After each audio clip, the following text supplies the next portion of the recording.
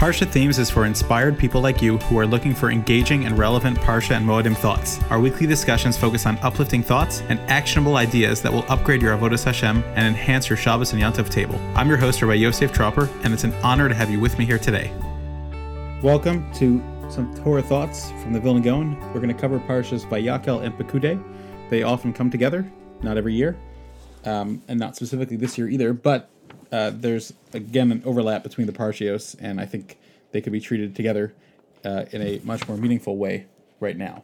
So we have Perek Lamed Hey, Pasuk Beis, and Vayakel, Vayom Hashvi Yeh Lechem Kodesh. Shabbos is very holy. So we know Chazal tell us that Shabbos is a time for oneg, pleasure, and it's a mitzvah to eat and drink, and it's also a mitzvah to learn on Shabbos.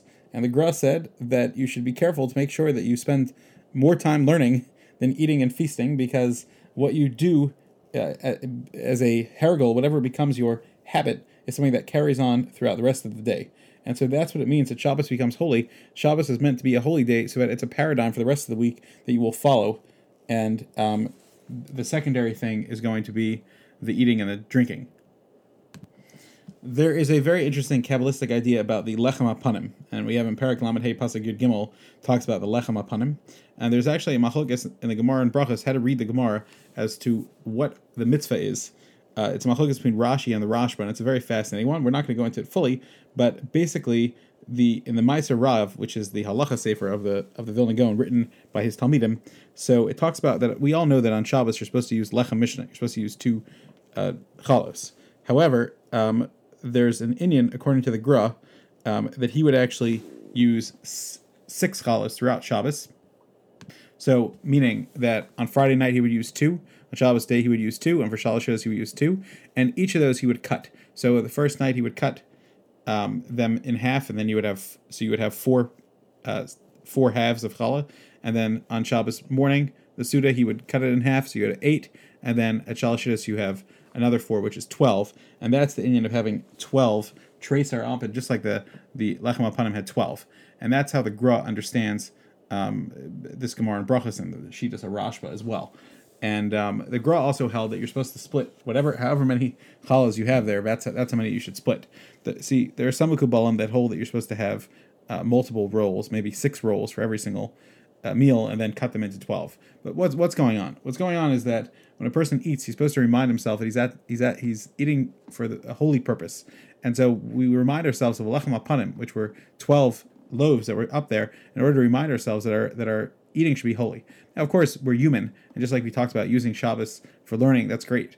But we have a body, and our body is stimulated by physical pleasure, and that physical pleasure is something that Hashem gives us and wants us to have, because a person's supposed to enjoy the world in a mutter way, in a healthy way. The Yerushalmi in Kedushin very famously says that a person that didn't try out things that are permitted is going to be told by Hashem, was it not enough what I answered to you, what I prohibited you from? I wanted you to take the things that are allowed. And so a person needs to know that we enjoy this world, we enjoy the oneg that Hashem gives us, and we thank Hashem and we serve Him better.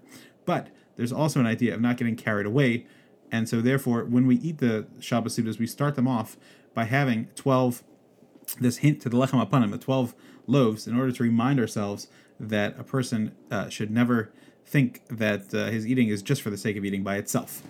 Doesn't mean he can't enjoy it. It just means that he needs to keep himself in check. And what I would suggest is that one of the reasons that he cut all the bread in half, perhaps there was an understanding, and I don't know what the Gra would say about this, but perhaps the idea of cutting it all in half was to show that a person, Ezu Sameach, who is Asher, who is rich, Sameach B'chalko, someone that's happy with his portion. And the Gra's Talmud, or Chaim Volozhin, writes in Real Chaim that Sameach B'chalko, the word itself means your portion, your smaller lot, meaning a person that's happy is the only one that accepts that whatever I have, I'm never going to be, if I always want more, I'm always going to want more, and I'm never going to be satisfied with anything that I have. Whatever I have is always only a chelik of what I actually desire. And so therefore, if I just tell myself I'm happy and I'm satisfied with whatever I have, then that is where happiness comes from, and that is where wealth comes from. And so the Gra was saying, let's cut everything in half so that you're going to be mesameach b'chalko every time you sit down for the Shabbos Suda. Moving on to Perek Lamed Ches, Pasuk Tes, Vayas Zachatzer Lapas Negev Teimana, Kalei Achatzer Sheish Mashos Mea Ba'ama. So they made the walls. The Gra brings down a very fascinating thing, which is that we know that every morning the Rishonim bring down that we say a Perek Mishnayos of Ezo Mekoman when we daven Shachars. And the Rishonim, the Beis Yosef, brings down B'Shem the Ra'ah, that was a Talmud of the contemporary of the Ritva, and perhaps the author of Sefer HaChinuch. So he brings down that every single parak in Shas has a machlokes in it, but this parak of Mishnayos does not have a machlokes, and therefore we quote it. And therefore we say in the morning to show that we're supposed to work on not having a machlokes and being peaceful people.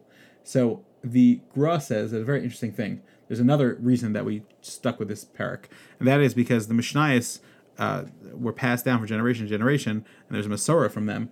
But this is one of the only Mishnayos that actually uses biblical words, because it says in the Mishnah lifnim min aklam, inside the wall, but the kalayim, the kalei hachatzer, are only found in the Mishkan. That's not the way that the walls were referred to in the Beis Hamikdash.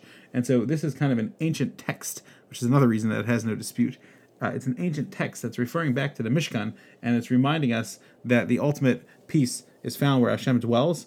And that is exactly what we're trying to accomplish in this world, to bring ourselves back to the connection with Hashem in its fullest and to avoid machlokas. Moving on to Parshas Pekudei, Perek Lamed Ches Pasuk Chav Daled, it says Kol Hazav V'Asel Malacha. It counts the Zahav, and so the Gra brings down. There's a Medrash that says that Zahav, gold, really shouldn't have been created because the world shouldn't be using it, but it was created for the Beis Hamikdash, because it says in the pasuk, "Kol has for the big Mikdash, for the house of Hashem." Kol hazav ha'asei l'melacha, and also it says that the zav ha'aretzahu tov, and that's for the Beis Hamikdash, Ahara tov hazev alvan, and that's Medrash Tehillim.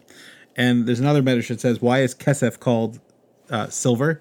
So it says shehichsef because it's embarrassed from gold, because most silver is considered inferior to gold. So the Gra says that. That's why the pasuk says "Tovli Torahs picha me'alfei zahav v'chesef," that there's nothing that's more precious to us than the Torah, because all the ingredients in the world are supposed to be used for Torah. And so, if you think about this idea of kesef, that it's kind of embarrassed, it's embarrassed from the gold. That means that it looks at something that's greater than it, and it becomes humbled. So too, we're supposed to look at the Torah and become humbled, and that's the ultimate humbling. The kesef and the zav, they look at the Torah and say the Torah is the greatest, and that's Tovli Torahs picha me'alfei zahav v'chesef. There's nothing more precious than gold and silver. And just an interesting thing when you go through the Beis Hamikdash and you see all the investments that the Jews put in, that Klal Yisrael put in to make it a beautiful place. Of course, it was a place that brought awe and trepidation, but it was all for the purpose of serving Hashem. You should be zocheh to do so.